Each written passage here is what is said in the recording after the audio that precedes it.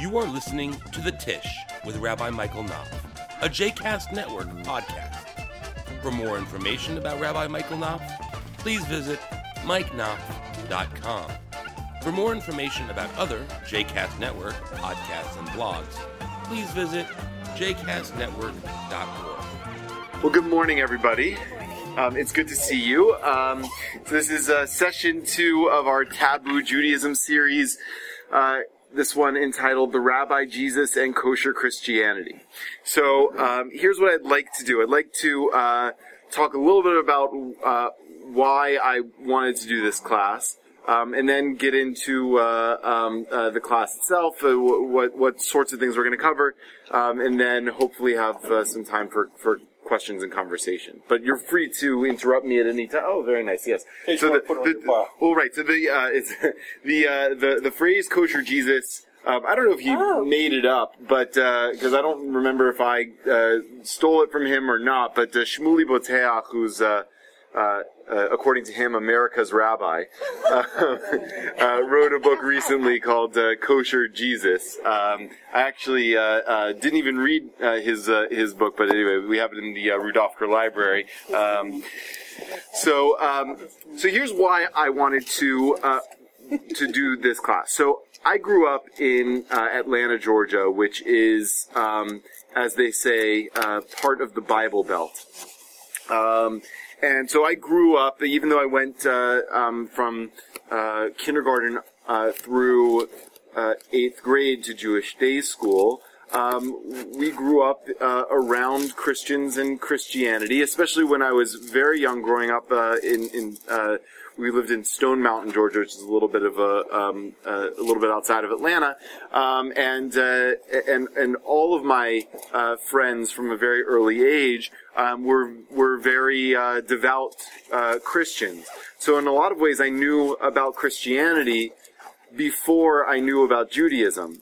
So I remember very vividly. I had a friend, Justin, and his mother would frequently tell my mother that she would pray for her soul.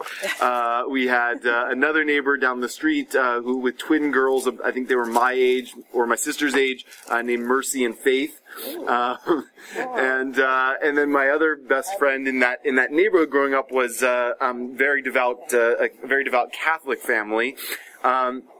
And so, before really I had any kind of Jewish education, I mean, I knew I was Jewish because my grandparents were Jewish, but I learned about Christianity through my close friends. And I learned about Judaism in a lot of ways through its opposition to Christianity, right? So I would come back saying what my friends had said and have my mother tell me, well, that's not what we believe as Jews, right? Seeing Santa Claus in the mall, right? That's for them. That's not for us.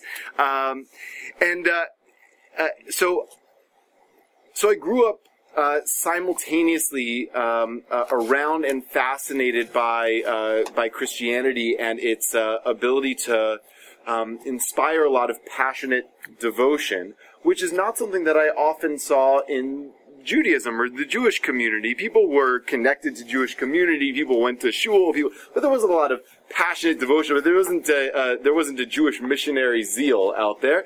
So I was fascinated by Christianity because it seemed to inspire such passion in its followers, and also that I grew up with Judaism being, until I was really in Jewish day school and really learned Judaism from the inside, Judaism was really often presented in opposition to Christianity. So all I really knew about Judaism was how we differed from non-Jews.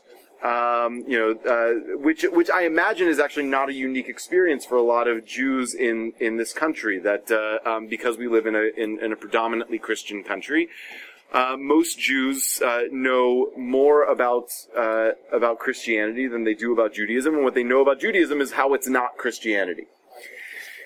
So there's that, and as I dug a little bit deeper into it, it turned out that there's actually a lot more than the obvious ones, right? More than, like, we have Hanukkah and they have Christmas type thing. That is taught in relation to Judaism. Let's see if we can get more chairs around the table. We have a few back here too. These ones have wheels.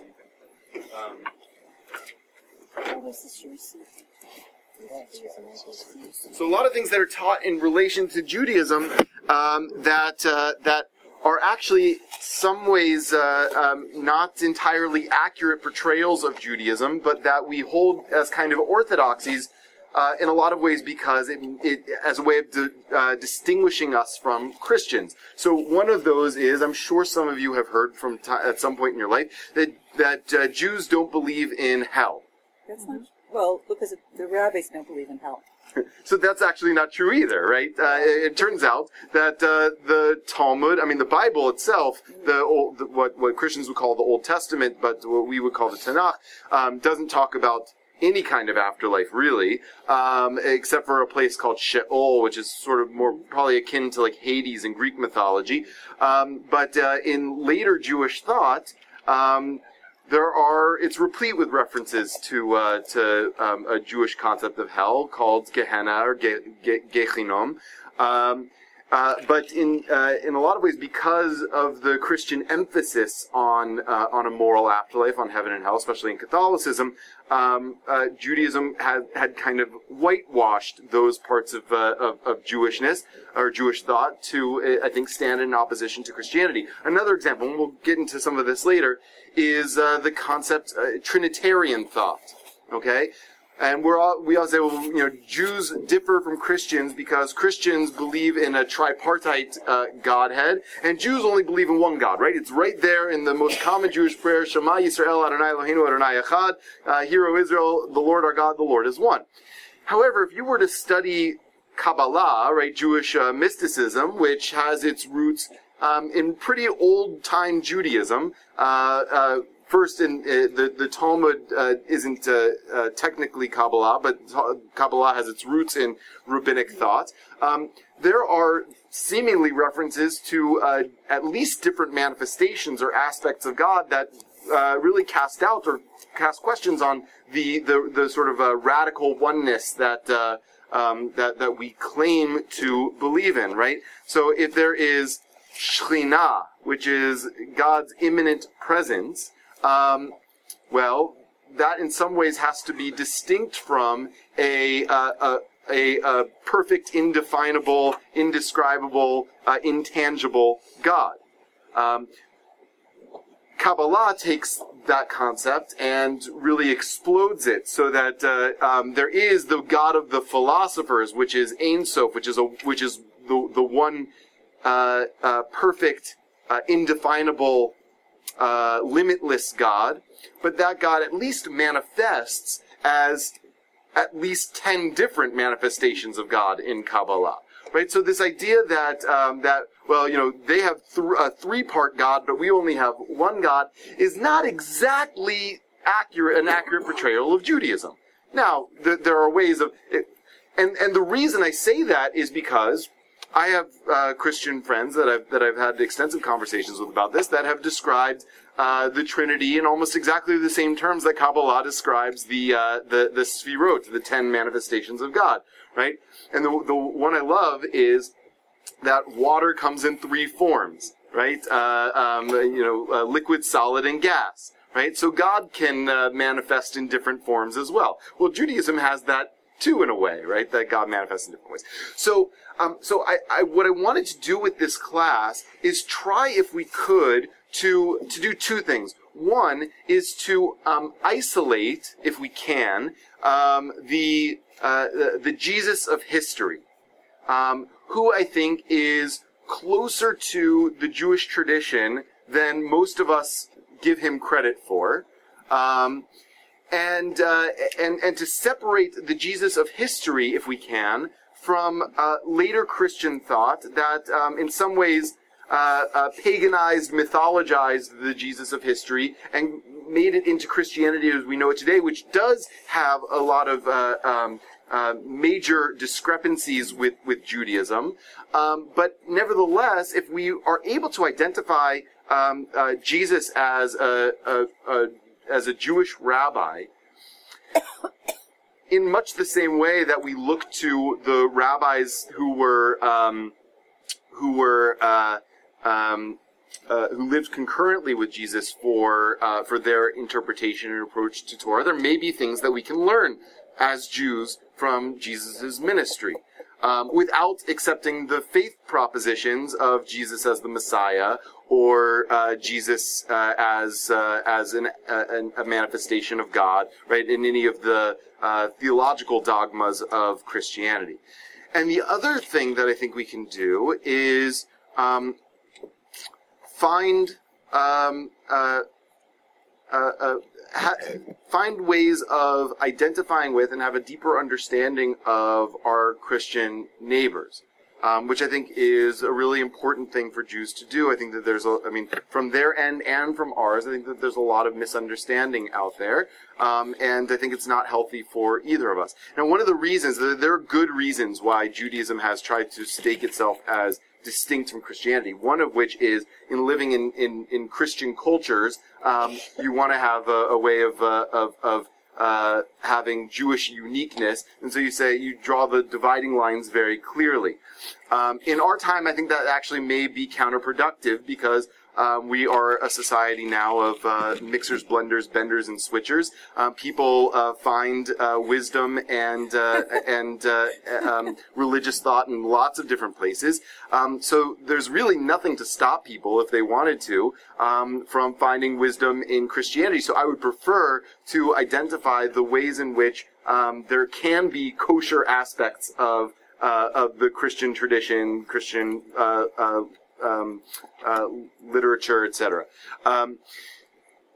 The other good reason is that Judaism has staked its ground in distinction to Christianity over the years is that it was not that long ago that the primary persecutor of Jews in the world were Christians. Now it's surprising to many people today, but there was a time in much of Jewish history when our main enemies were the Christians and our main supporters were the Muslims, right? What's that? We were dhimmis, though. We were second-class citizens in lands of Islam. Which is better than being victims of pogroms and true. inquisitions and things like that. This is true. So there's a lot of appropriate mistrust of Christianity because of that history. Thankfully, it seems like some of that history, much of that history, and most of the world is behind us. And most Jews today live in societies in America and in Israel, in which there is, for the most part, state-instituted religious coexistence. And a separation of church and state that disables Christians from persecuting Jews. We sort of have to get along. We don't have to agree, but we coexist. And in Israel, the Christian and Jewish populations, the small Christian population in Israel, lives in pretty relatively stable and peaceful terms in Israel. So there's a lot of coexistence there too, and the Christian communities there are very appreciative of the religious tolerance of the state of Israel, to the extent that it's possible in a Jewish state. There is a freedom of religion. I would say that for every religion except for Judaism, there's a freedom of religion in Israel. So we'll leave that as okay. So all right. So let's dive in then. Okay. So the first thing I want to say is that it's important to understand where Christianity comes from and the historical context of Jesus. So just very quickly, all we really know about Jesus' life, I mean, we actually don't know if Jesus was a real historical figure, because the Gospels were all written decades after his death. The first writings about Jesus that at least are in the canonized Christian Bible are Paul's letters, which were written in the 60s and 70s of the Common Era, which is about 40 years after Jesus' death. The Synoptic Gospels, Mark, Matthew, and Luke, were written later. So Mark, if I'm not mistaken, was written between 70 and 80. Matthew and Luke were written about the same time, around the year 90. Again, that's about 60 years after Jesus was supposed to have been crucified. The Gospel of John was written around 100, 110, and so that's even later after the death of Jesus. So none of the record that we have of Jesus' life and ministry was written while Jesus was alive. We don't know for a fact if he's a historical figure, but it seems, because of the closeness of some of the writings about him to him, and the agreement about some aspects of his life, it seems plausible that he was a real human being, a real historical figure, probably a Jewish preacher in the north of Israel, maybe trained in the rabbinic class, in the rabbinic school. Of Jewish thought, who probably either claimed himself or was believed by his followers to be the Messiah. Okay, so that's really what we know, and according to some authors, there are really, therefore two facts that we know about Jesus. We know that he was a Jewish preacher, and we know that he was crucified by Rome. Right? So in order to sort of understand the context of where Jesus comes from, we have to sort of understand what was happening in the land of Israel at the time. So at the turn of the millennium, around the year 0, Judea was a province of Rome, had been a province of Rome for about a century and a half. After the decline of the Maccabean dynasty, and Rome was had originally had Judea under the rule of a, depending on who you ask, a Jewish ruler named Herod, who was a pretty strong-armed kind of ruler. But is remembered in history as Herod the Great because he did a lot to build up the infrastructure and prestige within the empire of Judea. But after Herod dies, and Herod was, I think of him sort of like Saddam Hussein in Iraq, because Saddam Hussein, this is not at all a justification of Saddam Hussein, but Iraq, as we saw after the American invasion, was comprised of a lot of factions and groups that really didn't like each other much at all. And say what you want about Saddam Hussein, he relatively kept the peace in Iraq. Now, he brutally kept the peace in Iraq, but he kept the peace in Iraq. And after he's deposed, you start seeing all of the quarrels between the different groups emerging to the surface, right? That's the insurrection. That's not the word that we use. What's the word that we use? The insurgency in Iraq.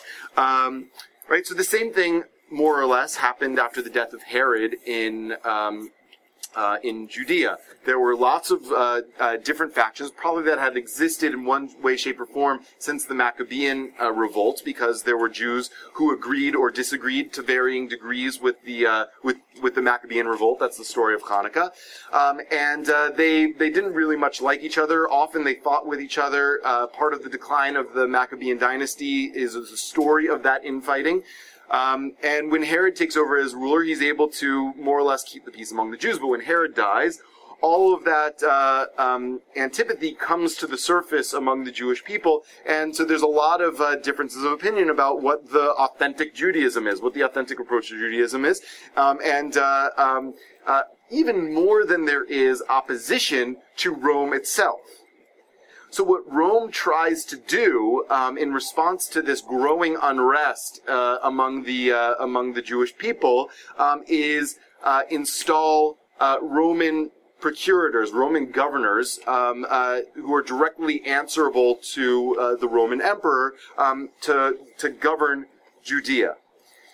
Each of these governors, procurators, was either incompetent or brutal, or both, so that over the course of a couple of cycles of this, there's this pattern that emerges. So what happens is there's growing unrest in Judea.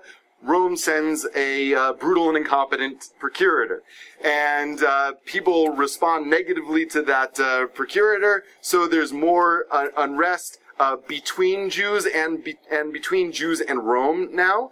And even though there was kind of before that too, but now growing unrest against Rome. And Rome, sensing this unrest, sends an even more brutal ruler to come and govern the people, and which creates more hatred and animosity against Rome itself. Right, so that's the cycle that perpetuates. And among that, the different factions that existed among the Jews sort of crystallize in their approach to Rome. Right, their big philosophical debate is, how do we relate to this really oppressive regime, or seeming sometimes repressive regime, that is controlling all of our affairs. Some of the Jews were perfectly fine with Rome because they benefited from Roman rule.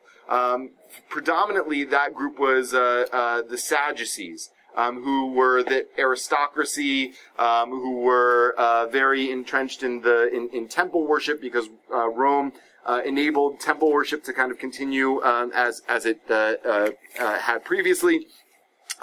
So they were relatively quiet in relationship to Rome. But then there were various groups that had different feelings. So the main opposition group to the Sadducees was a group called the Pharisees. The Pharisees are the antecedents of who we will later call the rabbis.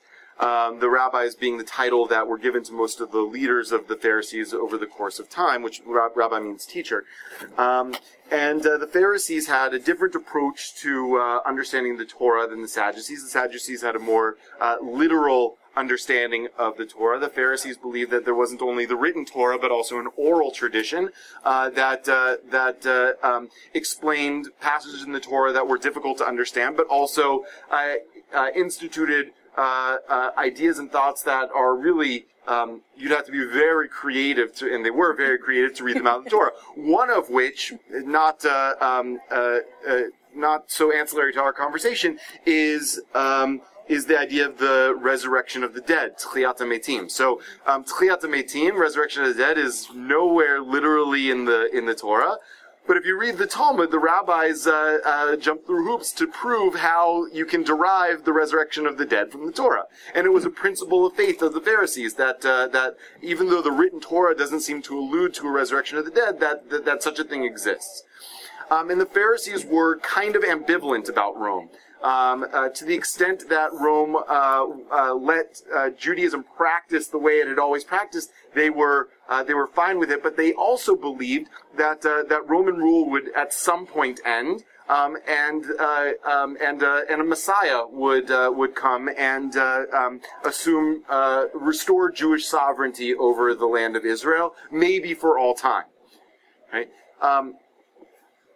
The Pharisees, however, were more or less were not particularly proactive in their messianism for the most part. In other words, they believed that someday the Messiah would come and restore Jewish sovereignty, but they didn't uniformly believe that they could identify a Messiah in their time. And if you read there's a few pages in the book, in the Tractate of Sanhedrin in the Talmud, that deal a lot with messianic thought. You can kind of see where the Pharisees are with this, and the notion of how to identify when the Messiah comes is pretty opaque.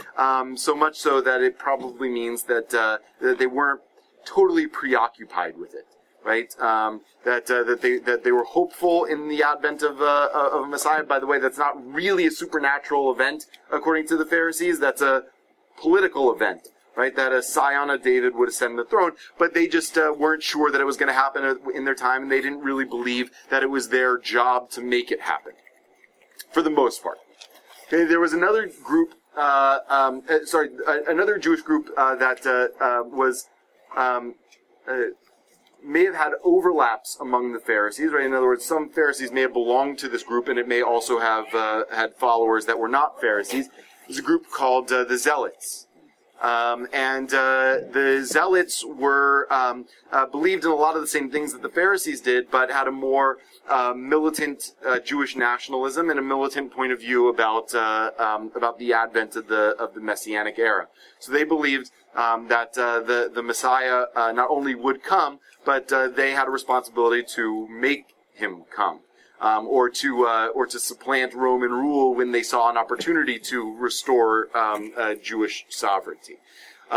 So the Zealots are referred to by Josephus, who's really one of the core Jewish historians of that time, really where we know a lot of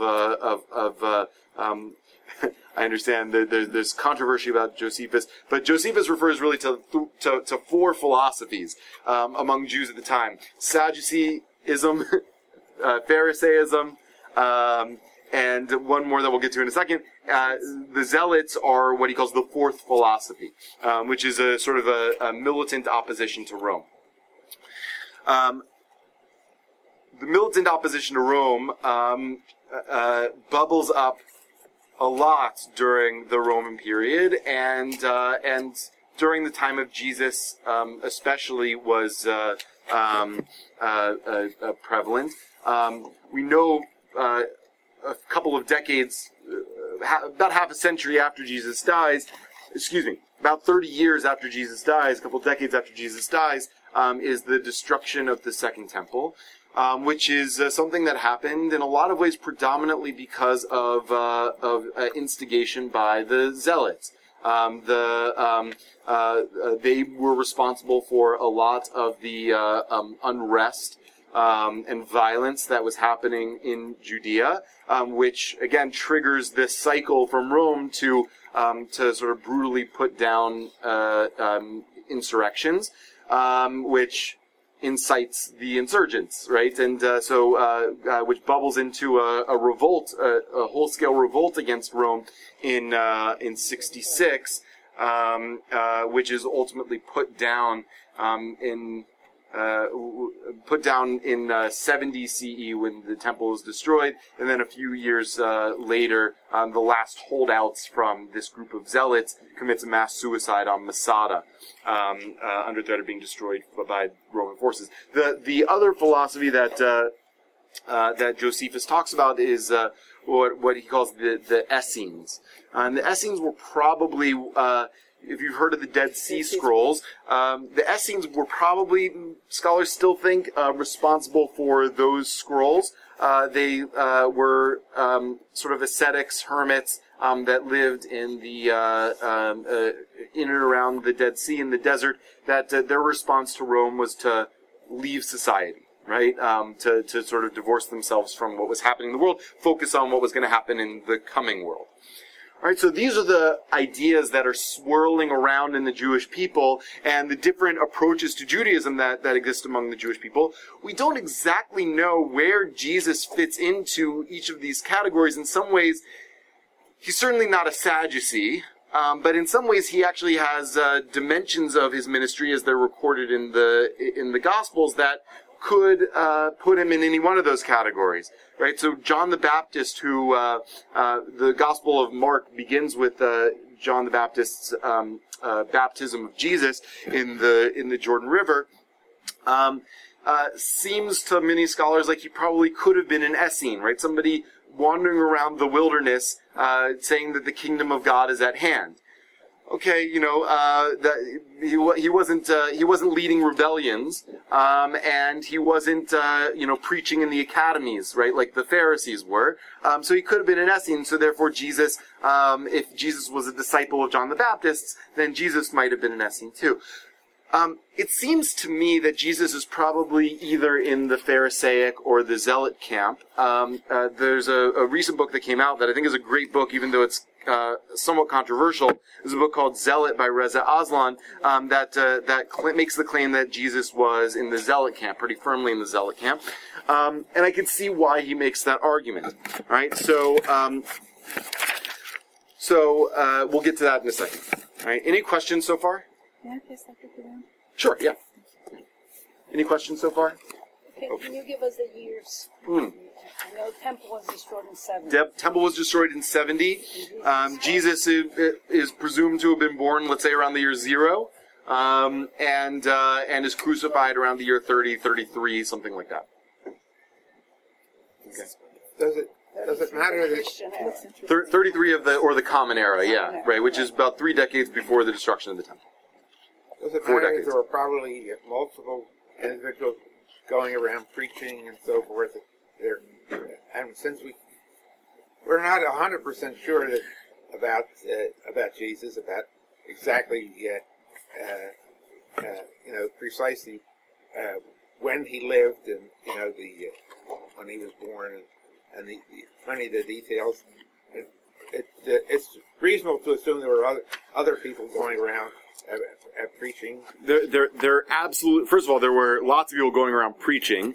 Part of the trademark of the Pharisees was that in addition to having more established academies in places like Jerusalem, where they had schools and were part of the Sanhedrin, which was the high court at the Jewish court at the time, had synagogues throughout the land of Israel and preached and taught the matter. So looking throughout rabbinic literature, the Talmud and the Midrash, you can see that as a trademark of the the Pharisaic school,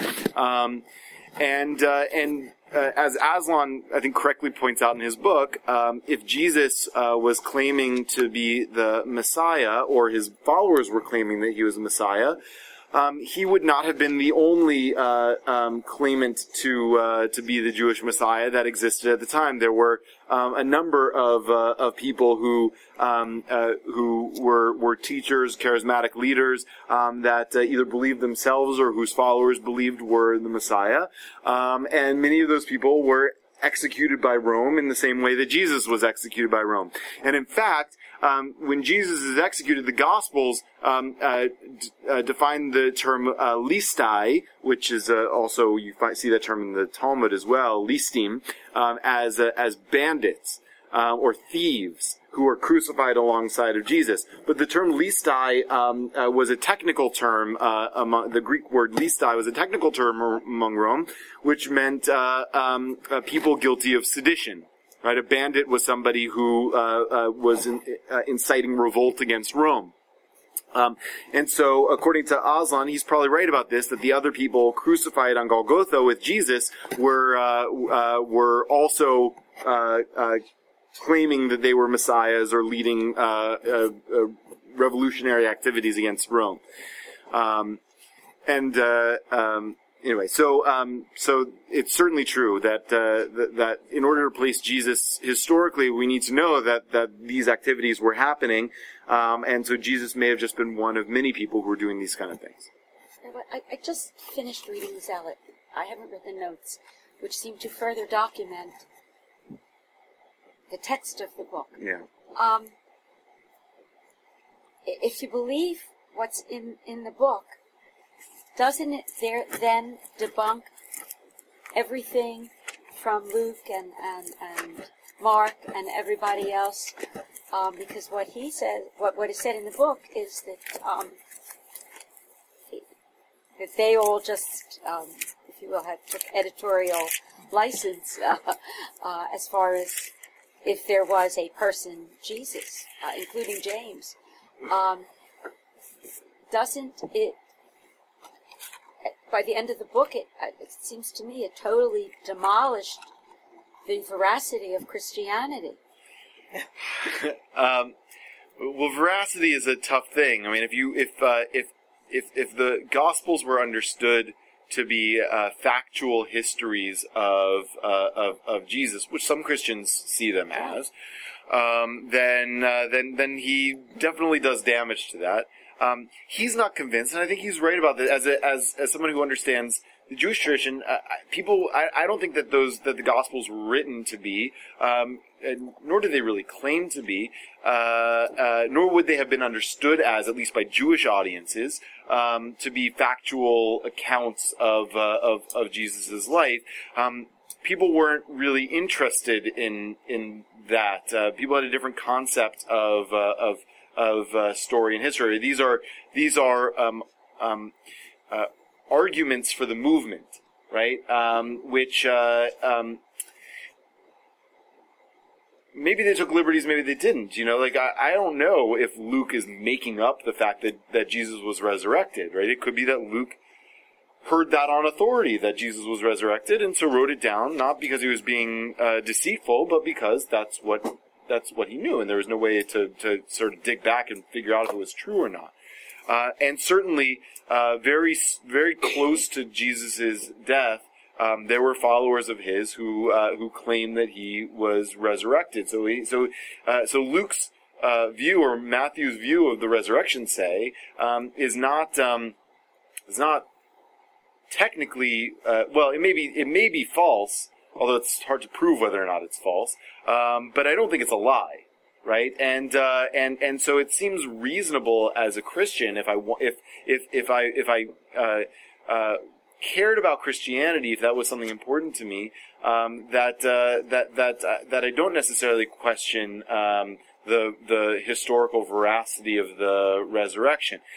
The challenge of Christianity, as opposed to, say, Judaism, is that in a lot of ways Christianity does rest on that the acceptance of that truth claim about Jesus' death and resurrection. So if you're that kind of Christian, Aslan makes that problematic. But I don't think that that's the kind of Christian one has to be. But that's my, for all you Christians out there, for what it's worth. Yes. But I didn't understand. I guess I just don't know. If the temple was destroyed in 70 BCE. 70 CE. The temple was destroyed in CE? Yes, 70 CE of the Common Era, right. I knew it was after because Yes. he was in the temple. Right. So the temple was destroyed 40 years after his death. Correct. And then Bar Kokhba. Right. So Bar Kokhba is a really good example, because Bar Kokhba is around 130 CE, about 60 years after 135, about 60 years or so after the destruction of the temple. And there's another example of a Jew, probably who was schooled in the Pharisaic school of Jewish thought, who either believed himself or whose followers believed that he was the Messiah. Rabbi Akiva certainly believed that he was the Messiah, who led a revolt against Rome. Right? So Bar Kokhba is a really good example, and now Bar Kokhba didn't inspire a religion to come after him because there was no he had no followers that believed in the idea of a resurrection and a second coming. Jesus apparently did. And so that helps explain what happened with Jesus and what didn't happen with Bar Kokhba. But the idea that you would have a Jew who was considered to be the Messiah leading a revolt against Rome is really, you see, not antithetical to Judaism itself, right? Some of our greatest rabbis thought Bar Kokhba was in that same vein. All right. So, all right, just to kind of fly through a few things really quickly. I don't think that there's probably any doubt. If Jesus was a historical figure, Jesus was a Jew, right? So in the Gospels we have, Luke chapter 2, verse 21, Jesus' circumcision, Jesus' observance of the holidays, Luke chapter 2, verse 42, when Jesus is 12 years old, they went to Jerusalem, his family took a pilgrimage to Jerusalem for the festivals. Even John talks about Jesus observing the Jewish holidays, John 10, 22, 23. More interesting, I think, are the references that seem to place Jesus as a rabbi. So you look at Matthew, and again, I'm sorry I don't have these texts photocopied for you, but if you just really quickly, Matthew 4:23. See, that's not 4. Here we go. So 4:23, Jesus went throughout the Galilee, teaching in synagogues and proclaiming the good news of the kingdom and curing every disease and every sickness among the people. By the way, we'll talk, if we get to it, about the claims of miracle working among Jesus, but the short answer to that is, if you read through the Talmud, you see plenty of references to rabbis who were believed to have miraculous healing powers and things like that. It was something that people commonly ascribed to charismatic preachers of their time, and we still see today in Christian and other communities, people believe that their holy leaders have these kind of miraculous powers, even in Judaism. Right? So it's not totally. Christians might use that as a proof of Jesus's divinity, but in many ways it was just sort of common practice to say that about your rabbi. Maybe it was true. Maybe he did have healing powers. Maybe Choni Ma'agal in the Talmud actually could draw a circle and make the rain come. Right. So there are lots of Well, how about the prophets? Right. So that's the other. Right. The guy who laid on top of the that's Elisha. So the other attempt of the authors of the Gospels is to link Jesus to the prophets of the Old Testament, especially Elijah and Elisha, who were unique among the prophets. Prophets were mainly just conveyors of messages from God. Elijah and Elisha in the Book of Kings did more than that. They actually performed miracles and did miraculous sorts of things. So Jesus is linked to those characters as well in the Gospels. But anyway, what I wanted to focus on is Jesus goes throughout the Galilee teaching in synagogues, etc. And usually, we don't invite somebody to speak at Har Zion unless we think that they are qualified to preach from the Bima. Right? I have no reason to believe that the synagogues in ancient time were any different. In fact, they're very similar. You can see ruins of ancient synagogues where there are like name plaques on the benches and things like that, to suggest that they weren't that different from our synagogues as well. Right? So that Jesus would have been invited to the synagogues in the Galilee to go to preach. Presumes that he had a reputation for being a qualified teacher of Jewish thought. Right? He wasn't outside the tradition. He was very firmly within it. He was a scholar in residence. He was a scholar in residence, exactly. Matthew 13:54. He came to his hometown. Jesus comes to his hometown of Nazareth and began to teach the people in their synagogue, right? So he goes back home, the homecoming for Jesus, and he gets invited to the synagogue, right? They're clearly not embarrassed of him, right? They clearly think that he is qualified to come and teach in their synagogue. Let's see, Luke 4:16. Let's go, where's Luke? Here we go, Luke 4:16. He comes to Nazareth where he had been brought up. He went to the synagogue on the Sabbath day, as was his custom. He stood up to read, meaning he was laning Torah, right? And the scroll of the prophet Isaiah was given to him. He chanted the Haftorah. Maybe it was his bar mitzvah. He unrolled the scroll and found the place where it was written, and of course he happens upon a passage that alludes to the coming of the Messiah. Right? So he's, we don't usually invite apostates and insurrectionists to come and preach in the synagogue and to read from the Torah, right? So Jesus was viewed in his time, it seems like from the Gospels, as a qualified Jewish teacher, maybe even a rabbi. Yeah. How did the Christians jump from what you quoted, that Jesus observed the Sabbath, which was on Saturday, jump to Sunday as a Sabbath? Okay, so that's a different kind of question. I mean, an additional piece of it is how did they jump from a strict observance of the Sabbath, which it would appear that Jesus probably would have observed, to a less legally formulated observance of the Sabbath. Which day is the Sabbath day is open for interpretation in the Bible, right? Which day is the seventh day? I don't know. It depends on when you start. First day, right. It depends on when you start counting. Yeah. Well, how did they stop circumcising? Right. So there's a whole bunch of things. In part, and Aslan does this, says this. I think he's probably right. That Paul was focused on bringing the message of Jesus to the Gentiles, and in doing that, stripped a lot of the uniquely Jewish character from Jesus himself and from Jesus' message. Right. So that faith in the divinity of Jesus and the resurrection becomes the test of whether or not you are a good Christian, not whether you live and practice Judaism the way Jesus did, because that would have been a hard sell to the Gentiles. Since it's important in our tradition for men to marry and procreate, is there any indication that Is there any indication that either had interest in doing that or had a wife? Or that Jesus did? There are debates about it. Clearly, some of the early church fathers who were responsible for canonizing the Gospels were what's the word I want to use?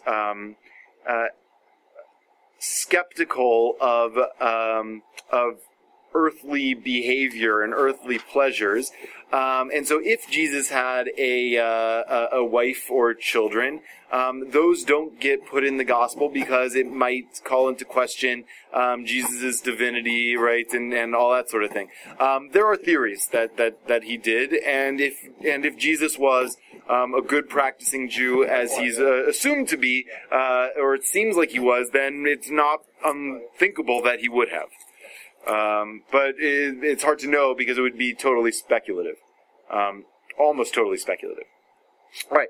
Now, insofar as Jesus was a teacher of Torah, it's possible then to see the teachings that are recorded and attributed to him in the Gospels not as radical breaks from quote-unquote Judaism, but as Jesus' contributions as a teacher of the tradition to an unfolding interpretive approach to the tradition, which the rabbis also had. So just to start out with a look at Jesus' traditional Jewish values. We'll get to the Beatitudes in a second, but look at Matthew 23, verse 1. So Jesus said to the crowds and to his disciples, "The scribes and the Pharisees sit on Moses' seat. Therefore, do whatever they teach you and follow it." Right? In other words, live by the Torah. Right? Live by the Torah according to the rabbi's understanding of the Torah. Right? The oral law is valid. He goes on to say, "Do not do as they do, for they do not practice what they teach." Right? Because his opinion about a lot of the rabbis and teachers of his time, according to the Gospels, was that they were hypocrites. Okay, which may or may not have been true. And if you see, in terms of the relation of the different streams and sects of Judaism to Rome, if Jesus' primary concern was with a Judaism that stood in opposition to Roman rule, and there were rabbis that taught Judaism and lived Jewish lives but didn't radically oppose Roman rule, then you can see why he would have been upset with them. Right? He also, it seems, was preoccupied with a ministry that dealt with the marginalized and outcast of society, and his approach to Torah was a Torah that cared about and was concerned with the poor and the diseased and the outcast. And his sense of the rabbis was that they were not totally preoccupied with that. So Jesus calls them hypocrites for that. It could very well be that they were. Or it could be that it was just a difference of opinion about what the message of Judaism was, right? Was Judaism, we have this today, right? We were just talking before, me and Lita, about Grow and Behold, which is a kosher meat company that sells organic, grass-fed, ethically treated, ethically slaughtered kosher beef. Now, you have rabbis that say that kosher doesn't have to do with any of those things. Kosher is just about the ritual slaughter of the animal.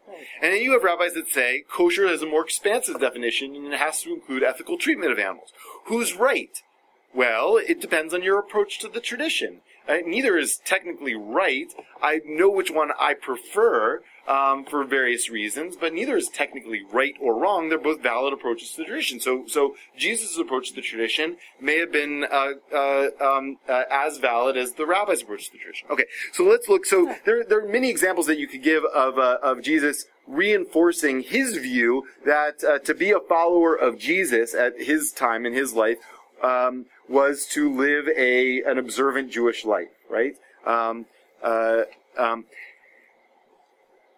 Some of the places that historically in Christianity have been viewed as Jesus' departure with Judaism, I think come from first of all, a misread of what Jesus was saying and a misread of Judaism.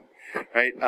This is the helpfulness of the historical approach to the development of Judaism, is that there wasn't quote unquote Judaism at the time of Jesus, and Jesus was breaking from it. There was and continues to be an evolving understanding of what Judaism is and ought to be. So the Talmud, you can't read the Talmud in the Midrash without getting the sense that the rabbis themselves had pretty fundamental disagreements about what the Torah taught. They coexisted with each other, but they had pretty substantial disagreements about what the Torah said. So Jesus is much in that tradition. So in the Beatitudes, he says, "Blessed are the meek, for they will inherit the earth." Well, is that a discrepancy with Judaism? Is he saying something radically different from Judaism? No. In a way, he's interpreting Psalm 118:22 that says, "Even masu habonim hayta l'rosh pinah," that the stone that was cast aside by the builders will become the cornerstone of God's home. Matthew 5:9, "Blessed are the peacemakers." Well, we could say that Judaism was a more realistic tradition because war and peace, etc., whatever. Okay, maybe, but then you have this statement in Pirkei Avot that says, "Be among the disciples of Aaron, lovers of peace and pursuers of peace," right? So blessed are the peacemakers. That's a pretty rabbinic teaching. Matthew 5:11-12, "Blessed are you when people revile you and persecute you, and utter all kinds of evil against you falsely on my account. Rejoice and be glad, for your reward is great in heaven. For in the same way that they persecuted the prophets who were before you." Right? Mishnah Avot, again, chapter 5, "The reward is proportionate to the suffering." Right? In other words, that the suffering of the righteous in our time is going to be rewarded by God in a future time. That's not a particularly un-Jewish thing to say, even though if we read it on its surface and see it in opposition to a Orthodox Jew. I say Orthodox with the small o. Jewish orthodoxies that didn't really ever exist. It could appear that way, but it's not really. Matthew 5:44, "But I say unto you, love your enemies and pray for those who persecute you." Okay? The idea of loving your enemies and praying for those who persecute you is not antithetical to Judaism either. Read the Talmud Brachot 10a, where Rebbe Meir has a group of actually maybe Listai bandits or ruffians of some sort that are in his neighborhood that make fun of him and taunt him and persecute him, and so he prays for them to die. And his wife Bruria says to him, "You shouldn't do that. Rather, pray for them to repent." Right? And so that's what Rabbi Meir does, and taking the advice of the wise advice of his wife, and they repent, and everybody lives happily ever after, right? So the idea of praying for your enemies, right, which is often held up as, here's the major difference between Judaism and Christianity. Christianity says, love your enemies and turn the other cheek, and Judaism has a much more realistic view of the world than that. In a way, yeah, maybe, right? How Judaism developed, because we don't say you have to love your enemies. It does say in the Torah a few times that you need to help even your enemies when they are suffering or under burden. You love them, I don't know, right? But okay, so Jesus goes a step further. It says, love your enemies. Does that make him anti-Jewish? I don't know. It's just his interpretation of Torah. Even the Lord's Prayer, which is often held of the quintessential, this is the Christian prayer, I'm not so sure, right? Personal prayer, you read the prayer itself, go through the prayer. Let's see if we can look at it really quickly. Matthew 6. Okay, so here's the prayer in this edition of the Gospels. So his the audience on at the Sermon on the Mount. Someone from the crowd, he's taking a Q&A, right? Let's open up to a little Q&A. And says, how do you pray? And he says, Our Father our Father in heaven, hallowed be your name. Your kingdom come. Your will be done on earth as it is in heaven. Well, we know that language, our Father who is in heaven, Avinu Shabashamayim, right? We say it every Shabbat morning. We followed up with Sur Yisrael V'Goalo, the rock of Israel and the Redeemer of Israel, right? The Savior of Israel would be the maybe the more Christian translation of Goalo, but still, right? But our Father who is in heaven, hallowed be your name. Well, Yitkadal v'Yitkadash Shemei Rabbah, right? That is how great and hallowed is your name. And we go on, right? In the Kaddish, talking about the advent of God's kingdom. We say it in the Aleinu, the advent of God's kingdom, right? That's not a particularly un-Jewish thing to talk about. Your will be done on earth as it is in heaven. That's what we say. Oseh shalom bimromav, hu yaseh shalom aleinu ve'al kol Yisrael, right? God who makes peace in the heavens will make peace among us and among all the people of Israel, and let us say Amen, right? This would have been a very popular prayer at Jesus' time. That's why it's in Aramaic. Give us this day our daily bread, right? Okay, well, we say that 3 times a day in the Ashrei. Poteach et yadecha u'maspia l'chol chai ratzon. You open your hands and sustain all that lives. Forgive us our debts as we also have forgiven our debtors. Okay, so we have that too in Judaism. In the bedtime Shema, we say, give me the strength to forgive those who have wronged us. And we pray to God for forgiving us all the time, right? Salach lanu avinu ki chatanu. Forgive us, our Father, for we have sinned, is the literal translation of that, right? Do not bring us to the time of trial, but rescue us from the evil one. Right? Okay, so we say that before we go to bed tonight, right? Rescue us from all calamities that occur. So you see, even in sort of the quintessential Christian prayer, there's very strongly Jewish themes in it, and the whole idea of rabbis writing their own prayers themselves that might on its surface seem like, oh, this is a really not Jewish thing to do. Look at, what's the citation I want to give you? Look at Talmud Barachot 16b, where it lists out the personal prayers composed by a lot of the most famous rabbis, many of which are very strongly parallel to the Lord's Prayer. So what you see is that a lot of Jesus' ministry is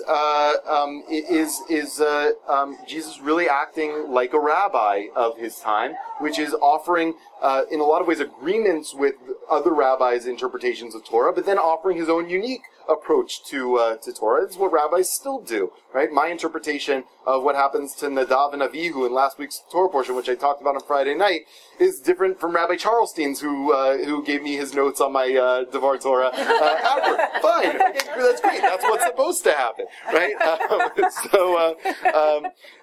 And I say all this not necessarily to endorse any one or the other of Jesus' teachings, although I think some of them are perfectly valid approaches to Torah. Right? So do I resonate with a reading of Torah that pushes us to love even our enemies? That really resonates with me. It may not resonate with you, but that resonates with me. An approach to Torah that says, "Blessed are the peacemakers." Right? Okay, so I mean, Hillel says that in the Mishnah. He agrees that that's a valid approach to Torah. So I think there's a lot that we can. The idea, and this is one of the reasons that I thought that this was a worthwhile class, is that one of the things that I think is really powerful to me about especially Protestant Christianity is the willingness to deviate from the established scripts and liturgies of prayer and come up with your own personal impassioned prayer, which we don't, I think, do enough of in Judaism, but is really important, and I think is important even within our tradition as well. I remember when I was in rabbinical school, I did my rotations in chaplaincy with a Protestant minister, and the first day that we went together, we went to the there's like a little meditation room in the hospital, and he offered a personal prayer about an ecumenical one about the work that we were about to do for God's guidance in the work that right. It was totally moving. Because I'd never really, as a Jew, I wouldn't have really thought about doing that. But there's not a bracha for it, so why do it, right? But there's something really powerful about spontaneous prayer, and we have that in the Jewish tradition. Jesus was teaching from within that tradition, and I think that that's something that's worth our considering and reclaiming in Judaism. Now, Jesus we're a little bit past time, but Jesus was critical of the Jewish leaders of his time. He accused them of hypocrisy and things like that. They may very well have been hypocrites, as he says. He uses very sharp language to describe their hypocrisies. You can see that in Matthew 23 especially. But the biblical prophets did the same thing, right? On Yom Kippur is the most famous one. Yom Kippur morning, Isaiah says, all you people who pretend to be pious, who fast on Yom Kippur, right? You can fast all you want, but God doesn't really care about that as much as God cares about your ethical behavior, right? So that's more or less what Jesus says to the religious leaders of his time, right? You can focus all you want on how kosher the cup is, right? But unless what comes out of your mouth is ethical, then it doesn't really matter how kosher the cup is or how kosher the food is you eat. Right? That's not totally an un-Jewish approach to Judaism. We have that within our tradition. The rabbis themselves did it. Rabban Gamliel used to say, no disciple whose inner self does not live up to his acceptable exterior self may enter the house of study. Right? So you can't be a hypocrite, according to many of the rabbis. And the idea that we should be concerned with inner piety over exterior expressions of piety is also not particularly antithetical to Judaism. We have in the Talmud, Rachmana liba ba'e, God ultimately desires the heart, right? It doesn't matter whether you give a lot or give a little, so long as your heart is directed to heaven, the Talmud teaches. Right? We have a whole passage in Talmud Tractate Makot that says how we have 613 commandments in the Torah, but each prophet reduced them to 6, and then 5, and then 4, and then 3, then 2, then 1. All right, the one that's 3 I love the most because it's Micah, and he says, I have told you, O mortal, what is good and what God requires of you, only this, to do justice, to love kindness, and to walk humbly with God. Okay? So that basically says that listen, keeping kosher, it's important, not as important as doing justice and kind. Right, and then we have I forget which of the prophets it is that who reduced it to 1, but it's Darshuni v'chai, right? Seek me and live, right? Okay, right? Doesn't say anything about lulav and etrog in that, right? It's talking about inner piety versus external expression. That doesn't mean that the prophets were saying that those things are unimportant. But it is, I think, in line with what Jesus was saying. Jesus was trying to convey, it seems from the Gospels, that your inner spiritual life, your moral character, is at least as important, if not more, than how punctilious you are about Jewish observance. Right? But Jesus' primary criticism was of Rome. And that, I think, is what he was crucified for, and that explains, I think, all of the Messiah talk in the Gospels. The Messiah, if you remember from the beginning of our conversation, was really a political designation, a political figure. It was someone who was supposed to restore Jewish sovereignty and to wrest control of Judea from Rome. After the death of Jesus, those followers who weren't prepared to give up on Jesus' ministry had a real problem with Jesus as a Messiah, which is that there's nowhere really in the Jewish tradition that talks about a resurrection. There's plenty of places the rabbis said talks about sort of a national resurrection, a whole-scale resurrection of people at the advent of the Messiah, but not necessarily a single resurrection of a messianic figure who would then come back and be the Messiah. So they had to essentially generate. They didn't do that totally divorced from Jewish tradition. They clearly, you can see throughout the Bible, they tried to reference that back to the Jewish tradition. But in preaching to the Gentiles, it didn't really matter as much about whether or not it referenced back to the Jewish tradition. And ultimately, that's the approach to Judaism, to Christianity that took hold and won out. But again, you can see how it's not really all that antithetical to Judaism, because there are people who very strongly consider themselves Orthodox Jews today, who believe that their powerfully charismatic teacher, who died in the 1980s, is the Messiah and is going to come back. Right? So it's not all that un-Jewish. It's a little bit un-Jewish. I'm not crazy about the fact that that Chabad does it, but it's not all that un-Jewish in the sense that there are other Jews that think it. I think that it's un-Jewish in the sense that it's not a particularly normative Jewish view. right? So the Jewish tradition, as it evolved, rejected that idea of individual resurrection and a second coming of the Messiah, and that's one of the reasons that we have a sharp division between us and Christianity. But I think it's fair to have that as a sharp division between us and Christianity, and to say that we can agree with some of what Jesus taught and not other things that Jesus taught, and we can agree with some of the views of Jesus' ministry and who Jesus was that the later Christian authors have, but not all of them, and not lose out our Jewishness by doing so. That is not to say, and this goes back to what we were saying before about people who say that they are Messianic Jews. Okay, so I just want to be clear about this. I'm not saying that Christianity is Judaism.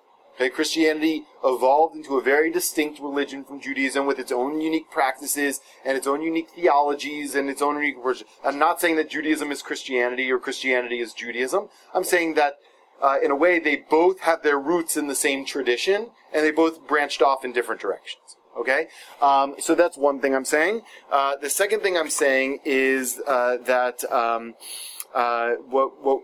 Messianic Judaism, that term, I'm not crazy about that term for a couple reasons. The first is I consider myself a Messianic Jew, in that I believe that Judaism holds that the Messiah will one day come. That we will enter a Messianic era in which, as Isaiah puts it, the wolf will lie down with the lamb, right, and all of that good stuff. Right, we'll enter an age of a perfected world, and the Messiah is symbolic of that. We'll herald that, whatever your opinion. So I'm a Messianic Jew because I think that that's a critical viewpoint in Judaism. Does that make you a zealot? It doesn't make me zealot because I'm not really prepared to, topple the government in order to implement it, but I'm willing to work within the system to get it done. But the term Messianic Judaism, as it's used today, is, I think, Christianity with good marketing, right? And so what they're trying to say is that you can be a Jew and simultaneously believe in the divinity of Jesus and the truth claim that Jesus was the Messiah. That, I think, is antithetical to Judaism. That, I think, is disingenuous on the part of the people who claim to be Messianic Jews. And the reason that it's disingenuous is if you go to somebody who's a self-claimed Messianic Jew, and you say to them, would you rather your child marry somebody who's a practicing Jew who doesn't believe in Jesus, or somebody who believes in Jesus but is not a practicing Jew? What do you think their answer would be? The second, right? Which is as clear an indication as any that what they're really concerned with is Christianity, but making it palatable to Jews who might convert to Christianity, and that I think is wrong and disingenuous. Why I think that we should take a very strong stance in the Jewish community by allowing Messianic Jews who continually try to insert themselves within the fold of the Jewish community. I think it's fair of us to say that is beyond the pale, and what I'm not endorsing in any way, shape, or form in this session. What I am saying is that there are things that we can learn from the Jesus, both of history and of the Gospels. There are things that I think are very positive about Jesus's messages and interpretations of Torah, and there are very positive aspects of Christianity that I think we can learn from and appropriate in Jewish ways. Right? Prayer is the example I gave, but I think that there are others. Personal piety is another that sometimes gets lost, especially among liberal streams of Judaism. That I think that we can learn from Christianity. That doesn't mean we need to be Christian. That doesn't mean we should be Christian. I want to state for the record that I don't think we should be, but it does mean that there are ways that Christians approach their tradition that are inspiring, and I think that we can be comfortably inspired by and try to make Jewish to the extent that we can make those things Jewish. Okay, so I'm out of time. I'm happy to stay and take any questions and comments that people want, but I also don't want anybody to feel like they need to stay longer than they have to. So thank you all for being here. We have our next session of Taboo Judaism next month, although the date escapes me. It's April 27th, if I'm not mistaken, and that will be a discussion of radical Jewish theology. How to pray to the God that we actually believe in, but we think we're told we're not supposed to believe in. Okay, so we'll talk about that then, April 27th. Hope to see you there.